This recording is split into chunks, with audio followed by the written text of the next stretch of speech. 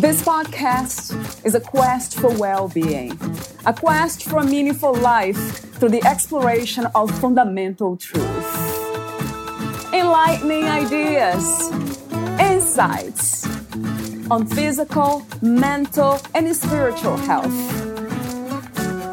The inspiration is love. The aspiration is to awaken new ways of thinking that can lead us to a new way of being well. Welcome to Body, Mind, and Soul Healing Conversations.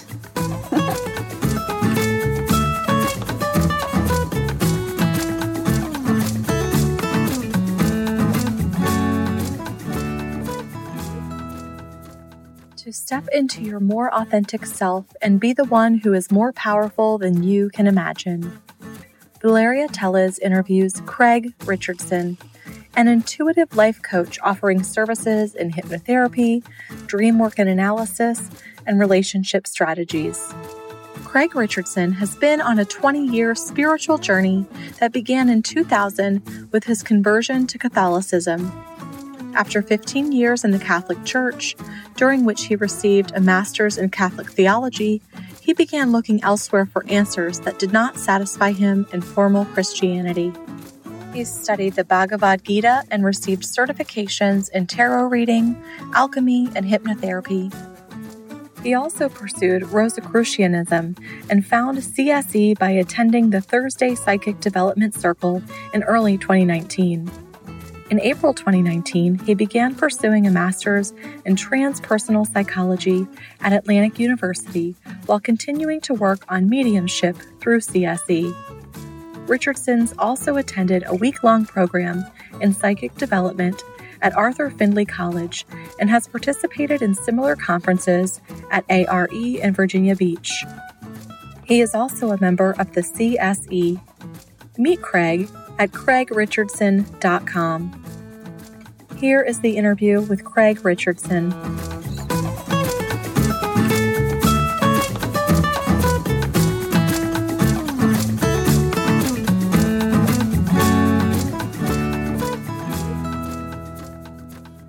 In your own words, who is Craig Richardson? Well, that's quite a question. I think for me and probably for everybody who comes to Earth, it's really at the genesis of what our life's journey is all about. I'm 58 years into it, and I've done a lot of different spiritualities and checking on different ways to try to answer that in part. And I'm still a work in progress. I think we all have our own characteristics. For me, and I got into a little astrology somewhere along the line. So I'm a Gemini, and Mercury is in my first house, and not surprisingly, I've dedicated at least my professional career and a lot of what I now try to do in terms of giving back to communications. Done it. I edit videos and create websites, and I've been in public relations. So at least that part of me fits. But I think there's a lot of different depths to that question. True. That is so true. I'll try to explore some of those areas, the other components. But my official question to you is intuition. What is intuition, Craig?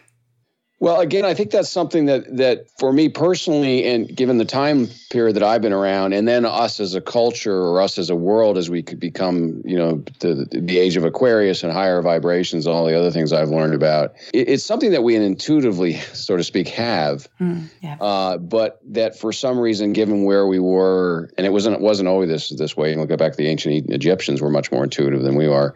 We sort of went through a dark ages of sorts, and I think it's really the ability to feel and to know based on senses beyond the five that we know of.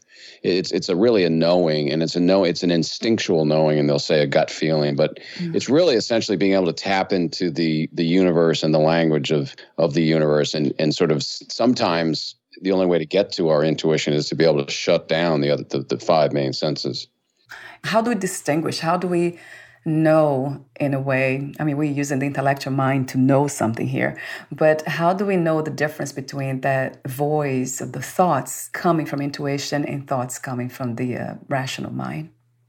Well, I think some of the practices and why I'm excited to be around at this point, as we've sort of have a melding, at least in a lot of circles, including yours, of a mixture of a Western and an Eastern philosophy. And I think they're both important, right? The critical mind is important. You try to put together a bench, or you're working in accounting or something, you need to have your critical mind. But I think what the Eastern philosophies have opened up to us, certainly since the 60s probably, are things like yoga, and then more specifically meditation. I mean, meditation allows you to, once or twice a day, hopefully, get into a state where you've shut down the critical mind, and it actually helps both, right? It helps you, because one of the ways that shuts you down both intuitively and your five senses is if you're under stress. In our culture, the official narrative loves to keep us in stress. So if you can take that time, 20 minutes, half an hour, whatever it is, so that you quiet your mind, not only will you open up your own intuition, but you'll help yourself be more balanced so that you can listen like a symphony to those five. It's really six senses, really, when you count your intuitive knowing along with the other five senses. Yeah. And meditation, would you say meditation is the number one practice to developing intuition, or listening to our intuition? Yeah, I would say it's the number one practice for anything, and I'm fairly late to it. I mean, I was in the more formal Christian religions, and there were they didn't call it meditation, but if you look at some of the great saints throughout the world, they had a very contemplative life. They didn't necessarily call it meditation, but that's what it was. Yeah. But if you were sort of a church-going Christian, there wasn't a lot of emphasis. Yeah, you had your time in prayer. So it really wasn't until I started exploring other spiritualities where I discovered meditation. And it was really, I mean, I have like most Americans, I have a type A mind, and it goes chatter nonstop. And so then it really was almost like learning how to walk. I mean, I found a little app on my iPhone, so I can I literally remember setting it for 5 minutes, and I was like, oh my God, is this over yet? Yeah. Right. But I think it's it is the number one practice that will not only change your spirituality and your intuition, but, I have an energy healer I work with, a doctor of sorts, and, I have extremely low blood pressure, and, it has amazing effects on your body too, on health overall. Do you see meditation somehow being similar to prayer? It's funny. I wish I'd looked this up, because Edgar Cayce, who I studied at his university, he was the great person who channeled a lot of things back in the early last century. Yeah. And I can't remember. So meditation, I think, is when you're receiving God's word of the universe, and then prayer is when you're actually asking. So that was his distinction, and I like that. I think that's what it is. So one's more receptive, and the other's more, I need, please God help my mother, or whatever it is. Yeah. One's a petition, one's a just being open. Another question I have for you, the warm-up questions, is 2020 has been a different time. Yeah. For you, what insights have you gained, and how did you change?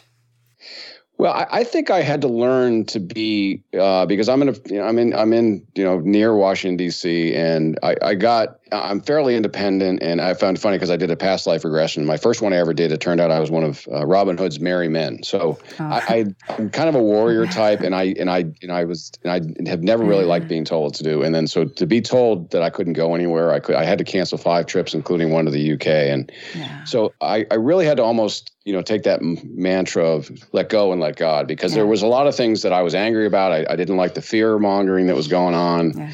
I personally was never afraid of it. I still not. I feel like if you have a strong spirituality, you know that this is a time frame. You're here for a while, and then you're going on. And if it's my time, it's my time. I'm not going to change my. I'm not going to put on 6 masks and put my head under a bed. But so for me personally, I had to learn to sort of accept that this is the way it is, and that there are people that are concerned about this. I'm fortunately in Northern Virginia, where it wasn't too bad in terms of there were restrictions, there still are. But I have family up in the Northeast in New England, and it's and a friend of mine in the UK, and in the UK they still can't go to anything other than a restaurant. I mean, a grocery store or a pharmacy. All the restaurants are closed. Everything's closed. So I do feel lucky as a way. Also, I've tried to answer your question. I've tried as much as I can to live a normal life. And the church that I go to, it's a spiritualist church, has actually opened up pretty quickly. They opened up in July, and that's been a godsend, because I've actually been able to commune and have fellowship with like-minded people. And I don't know it would have been a lot harder if I didn't have that. Yeah, I love your wisdom on not fearing kind of knowing the difference, not being pulled into that fear-based reality. How do you define spirituality? And is spirituality different from religion? Yeah, it's interesting. I think I saw a survey. So everybody's the highest percentage by far of people who describe their religion or whatever on Facebook is spiritual, but not religious. I'm sure you've heard that term. Yeah, yes. I grew up in a mixed family, and then my father was raised Catholic, mother was raised Protestant. It was both parents had fairly negative experiences with their own religion, so I didn't have a lot growing up. And then when I started my spiritual journey in 2000, I actually joined the Catholic Church. And as a friend of mine put it, she said, you came in when most people were leaving, right. Which is, again, kind of my way of doing things. But I think to answer your question, I think religion, at least the way and a professor that I recently had at Edgar Cayce's school had a whole Latin word for the word religion, which is, it's not really generally what it used to mean, but I can't remember what it is offhand. But I think when we're talking about religion, we're talking about formal religion. We're talking about dogmas. We're talking about, we're talking about Christianity, Islam. We're talking about Judaism. We're talking about Hinduism even. What I've tried to do, 15 years in the Catholic Church, I used to read the Bible fairly regularly. I love Jesus. I still do. I love the stories of the Bible. Yeah. I love the saints, but at the same time, I've really sort of embraced this new Eastern philosophy as well. So for me, I've been able to, and I don't want to sound like cafeteria, but I've been able to pick and choose from all the faiths, because when you take away a lot of the trappings and a lot of the dogma, what you actually find is the same stuff. True. I mean, it's just written from different languages and different perspectives. Yeah, and speaking of finding the same things, what have you found in common? Well, I think when I first started, looking outside the Catholic Church in 2015, I read the Bhagavad Gita, and I took a lot of copious notes. And I partly because I was still and I had gotten a master's in Catholic theology, and so I was still fairly steeped in the traditions of the church. And of course, if you know anybody that knows who's Catholic, it's like, it's sort of their way or the highway. True.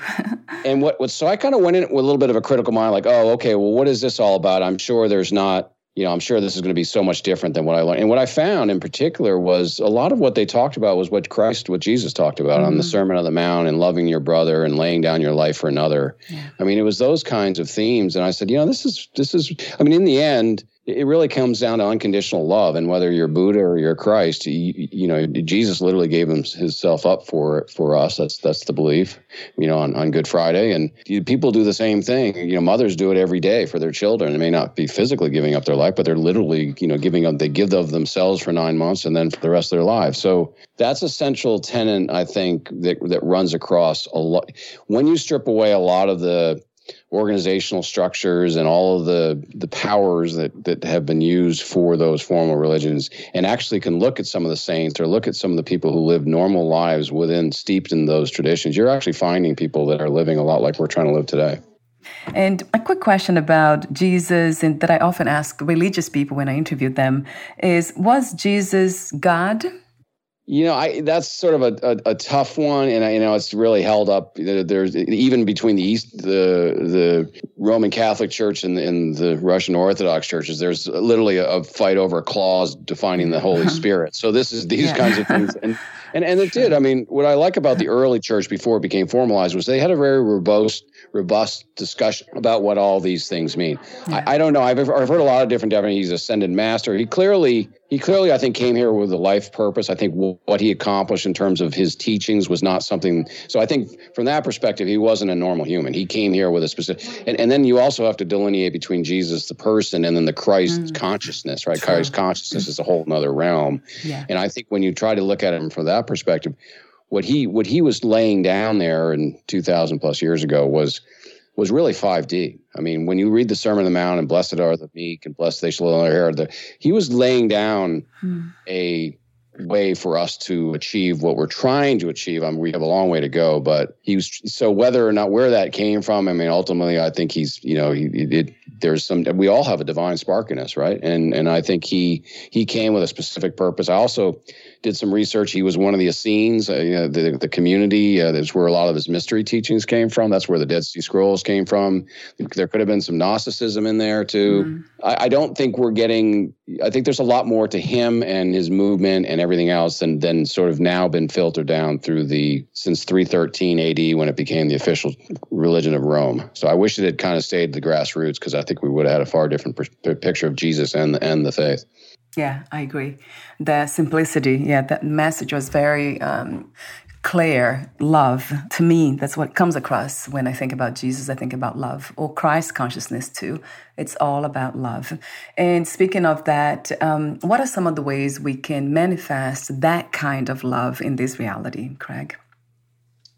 Well, I think so much of it starts with trying to figure out what either triggers us or what keeps us, to use these newer terms, in 3D. I mean, what is it? I mean, whether you're driving in a car and somebody cuts you off, and, I'm a Boston guy. So, you try to race up with them and then, try to flip them off, or are you able to, as Jesus would say, turn the other cheek? Are you able to say, this isn't worth it. It's not worth it, Right. And if you're in a professional world and a coworker, can you believe that, they sent me this email, and then you go after them? I mean, there's just a lot of that still around. Yeah. So if you can somehow try to rise above that, I think that's a long way in just day to day showing a compassion and a love for other people. And the other thing that I advise everybody, which I've done too, particularly after this last year, is I turned off what's called news and media today. I've turned it off. I don't know if you know a guy named David Icke. He's a British guy. He says essentially this news media system is trying to keep us on the size of the land, the size of a postage stamp, and you can't expand. Right. And it's all fear based. So you can't discover and live in love unless you turn that messaging off. Wow, so true. Yeah, that's something that I have done myself. Yes, for years now. That really resonates true to me. That comes across every time I'm social media, TV, mainstream. It's just fear. I see fear everywhere. That's the message, really. And we didn't have social media growing up. I mean, to me, that's even more, because it's much more of a mind game now. I mean, when we were kids, we didn't have the internet at all. And I played hockey and football, and I was a guy's guy. And when you had a disagreement with, particularly with another male, you ended up getting a fight, and then you got then you wrestled around for a while, and then you kind of hugged and made up. That was the way it was. But now, the stuff that can be so mean on posting stuff or sending unflattering pictures to each other's texts while the person's just sitting there, it just seems so much meaner now than just if you got a scrap with somebody, you work it out. It has changed, and you're saying in the more, let's say, not bad. I don't consider anything bad, but an unpleasant way. It's becoming more unpleasant. Yeah, because I think it's more mind games. It's not. I mean, and so for me, when I was growing up, athletics was so important, because that's where we got to that's where you got to get some of your aggression out, and there was teamwork involved with that, and there's some positive, and I just don't see that as much now, because if you can sort of use these channels to pick on somebody or bully on somebody, it just seems so. And because if you ever seen somebody who's a victim of that, particularly when they're at that sort of difficult transitional age of being young teenagers, it's so devastating for them. It's true. That caused a lot of issues, right? Yeah. I'm kind of glad I guess I didn't have that growing up. Yeah, so that's a different generation. So what do you think this is leading us to? It's getting worse in a way. You're saying the expressions of the opposite of love, which is fear. So do you think this is trying to uncover some of the unhealed wounds we have so we can heal them? Is that the purpose? Yeah, I think that's part of it. Absolutely. And I think if you want to look at it from a macro perspective, we're leaving the Piscean age, right? And we're entering the Aquarius age of Aquarius, or you can say we're moving from 3D to 5D. And we're also, what dominated, not shockingly, the Piscean age was sort of a masculine, male dominated top-down hierarchy, right? Sure. That you see that in all the structures, and Aquarian age, or the 5D age, is much more, sort of divine feminine, even if you're male, it's much more, you're much more balanced. Right. And it's a horizontal construction, structure. It's collaboration and it's working together. We're not, so where we are right now, and I joke with friends, I say, so we picked this time to come in. Yeah. So we have the great pleasure of being in the transition. So we are, and you can, I don't care which institution, you can turn it on right now and they are corrupt to its core. We all know that, we see it, but they're still in control. So I think we won't feel this sort of horizontal communal type of 5D stuff until these institutions have collapsed, basically, and however they're going to do it. And from the ashes, we're going to emerge as individuals. And Carl Jung talked about that, as well. He had this term individuation, right, where we spend half of our life sort of living in the conformity of society. And it's not until we go through a midlife transition or like a caterpillar to a butterfly in a molting stage, not until we go through that and we become individuals who God intended us to be, can we then be in a position where we can come together as a community, which is a very fascinating, and contrary to what the culture will tell you, because the culture is trying to do groupthink. It's like everybody has to think the same way. Right. And that's another struggle we're having. So I believe firmly in Carl Jung's view is that the beauty of coming together, and you can see this with maybe people that have a second marriage or whatever, is when you become your own individual is when you're best able to come together in love with somebody else, because you don't have to play the games. You don't have to worry about the fear. Do they love me? Do they not love me? Am I putting on the right clothes? Am I saying the right thing? I mean, there's all that fear-based stuff early on in our life.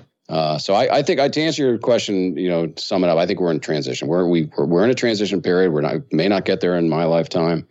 I think we are moving that way. I think there's a lot of people who, you mentioned that the virus last year. I think there's a fairly healthy percentage of people that didn't buy it. And I think that's growing. So let's talk about your work and the podcast that you host. That's part of my first question.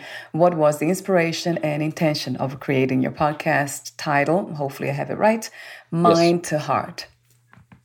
Well, I finished this master's in transpersonal psychology from Edgar Cayce's Atlantic University, all about consciousness and a lot of the things you and I have been talking about. And part of what I wanted to do then as a second career, in addition to being a communications guy, which I am, is to get more, to sort of give of myself. I did a life purpose class as part of my master's, and it turned out that what came to me was to be a torchbearer of truth and freedom for others. And again, I think that goes back to being a Gemini. So part of this was to launch a podcast on Dr. Pat's network called Transformation Radio. You may have heard it.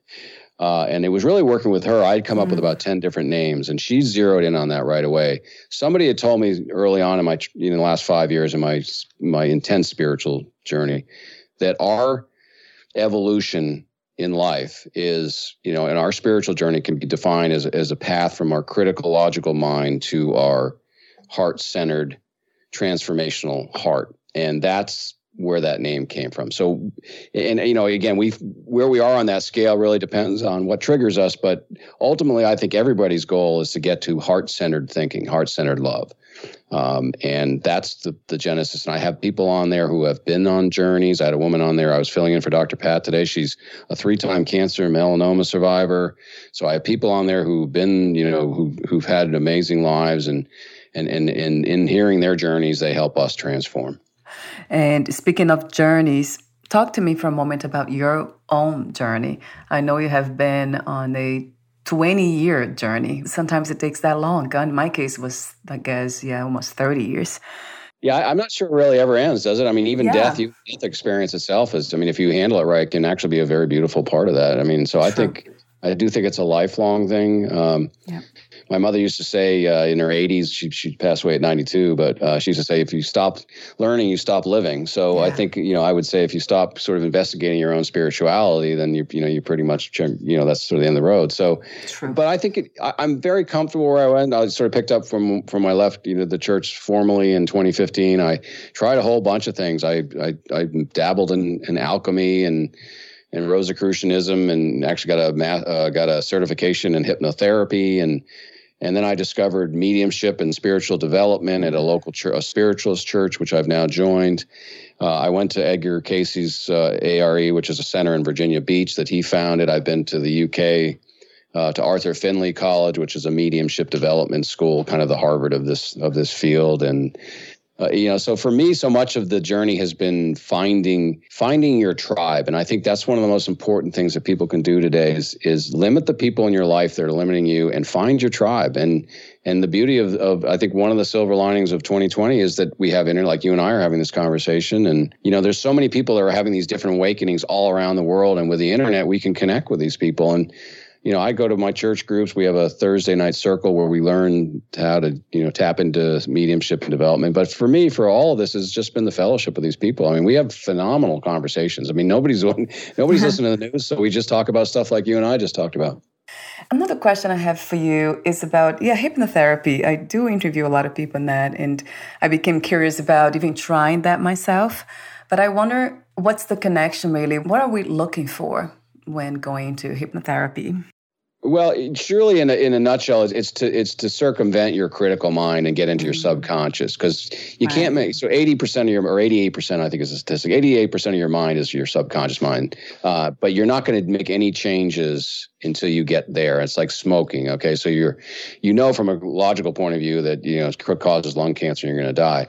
But your subconscious mind says, I really like this. I like the fact that it soothes me. It's a habit. I enjoy the, smoking with my buddies. So it's not until you can get past, statistics aren't going to change your mind, right? It's unless you have a health scare, but it's only until you get into that subconscious mind and start, what are the beliefs? I mean, what's centering around, why are you doing this habit, whether it's, trying to lose weight or smoking?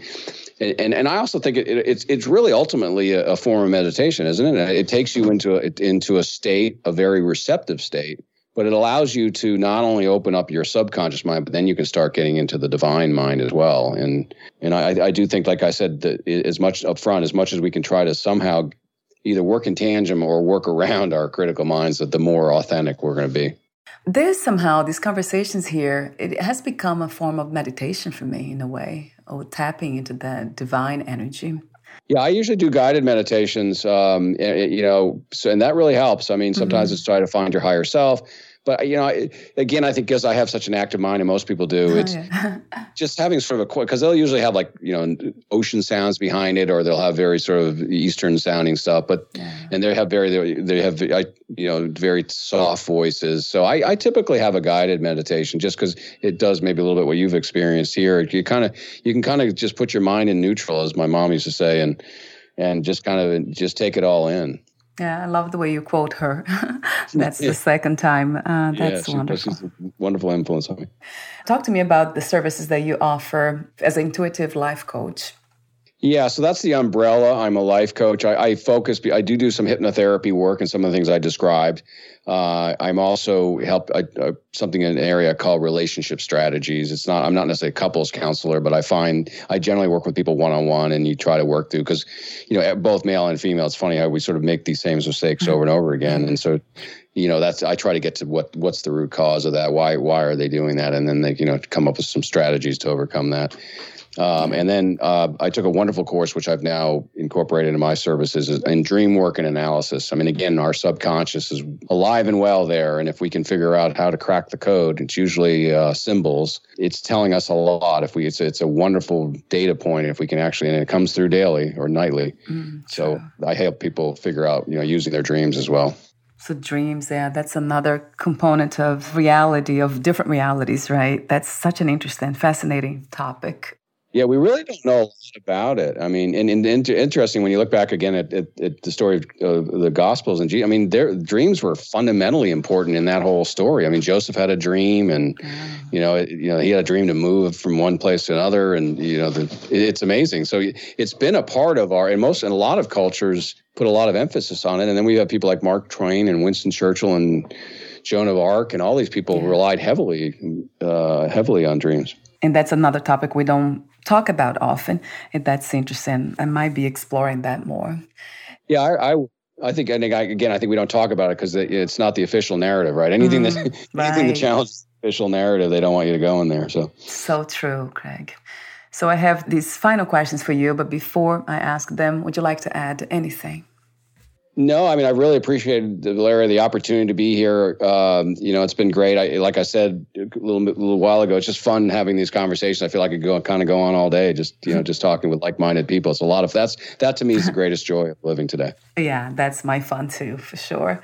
What was the hardest lesson to learn about yourself in life as of today? I think and you talked about it up front too. I think it comes down to honestly looking, and I'm not 100% there either. What are your fears? What's keeping you blocked? What's keeping you in a bad relationship? What's keeping you to make that same mistake over and over again? What keeps you working, being that martyr at work? I mean, what are those things? Because when you strip away blaming, your parents or blaming your brother or your sister or your spouse, in the end, it's all you, and you're the only ones left. And it's making those hard looks. And then Carl Jung talks about, and don't abandon those. I mean, he calls those your shadow sides. Yeah. And in your shadow side is where your creativity comes from. And so we spend so much of our time trying to gloss over that or self-medicate. And Carl Jung said, embrace your shadow side. That's where your creativity comes from. And another question I have for you is success. How do you define success these days? What is to be successful to you?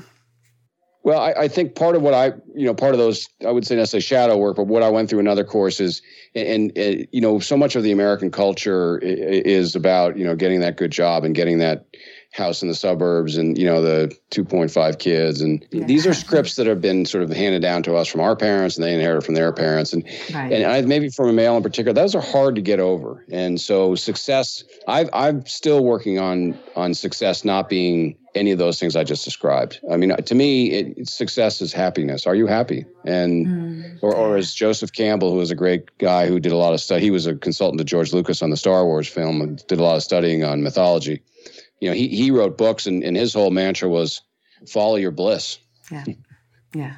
And that's the success. And he lived this. And I'm sure you run into people like that, and you may be one of those. I mean, you look at them and like they're never upset. They're always happy, and they could be as happy with nothing or as happy with $1 million house. Didn't matter. What is another word for healing? Well, the theme of the show has really been love. And there's a lot of different movies. I won't go into them because I love movies, but there's one in particular I'm thinking about where a sergeant had to go to the parents of a daughter who he was in control. It was in the Iraq War in a tank, and the daughter ended up getting killed. And he had to go to the parents, and the father in particular was also military. And the father ultimately said to him, "Look, I forgive you, but the question is, do you forgive yourself?" And I think that's the hardest thing we have to do as humans. Why that is, I don't know, but it's to open that crack enough to let love in there and say, I'm lovable. And that to me, I think is the biggest hurdle that we all have to overcome. 2 more questions. If you knew you would lose the body soon or leave the body, would you make any change in your life or do anything in a different way? It's funny because I've just been trying to work on astral projection. So that helps. It's interesting. I was on a call last night, a mediumship call that we do on Wednesday nights via Zoom, and somebody had read a list of things that people, the top 5 things. There's a nurse who worked in an ward where people were dying, and so she interviewed a bunch of these people before they died, and they said, the 5 things percolated to the top if they could do it all over again. And number 1 was be true to myself. And then the third one was to have the courage to express my feelings. And so I think as we look back, and I look back at my own life, and I was the youngest of 3 boys, and, there was just a lot of times that I didn't say anything, and that I didn't stand up, or I didn't stand up for the person in the playground that I should have. And I think, again, hindsight's 20/20, and we're here to learn. But I think those are some two pretty powerful things that I'd probably revisit, being truer to myself and expressing my feelings. Yeah, that if you could go back.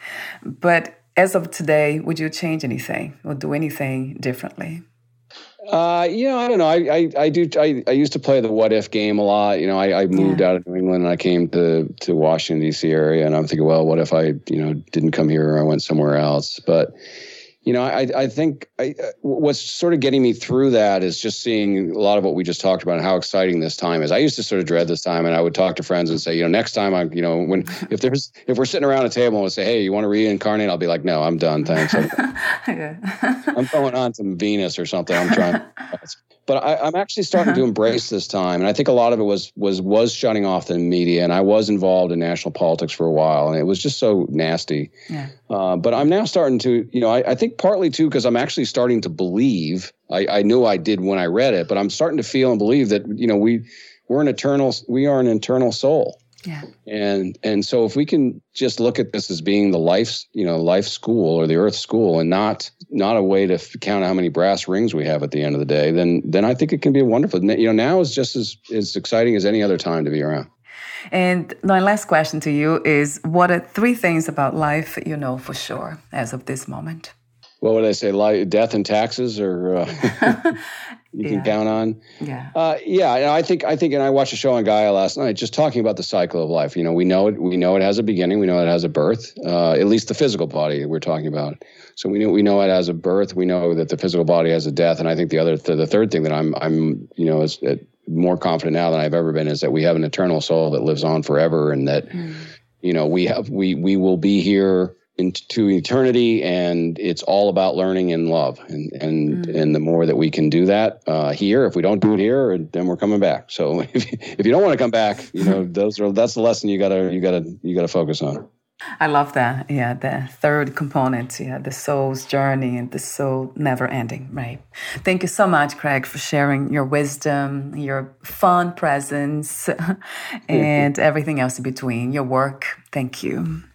Well, Valeria, I really appreciate the opportunity. It's been great spending time with you today. Where can we find more information about you, your work, products, services, and future projects? It's my website, which is my name with a middle initial. So CraigERichardson.com, and that's as it sounds. Wonderful. I'll have that link too on your podcast profile. Thank you so much again, and we'll talk soon. Great. Thanks, Valeria. Bye for now, Craig. Bye-bye.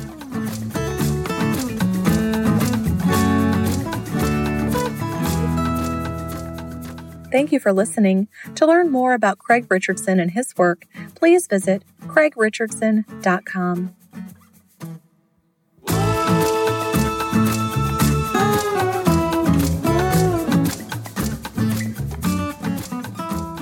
To learn more about this podcast, please visit fitforjoy.org/podcast.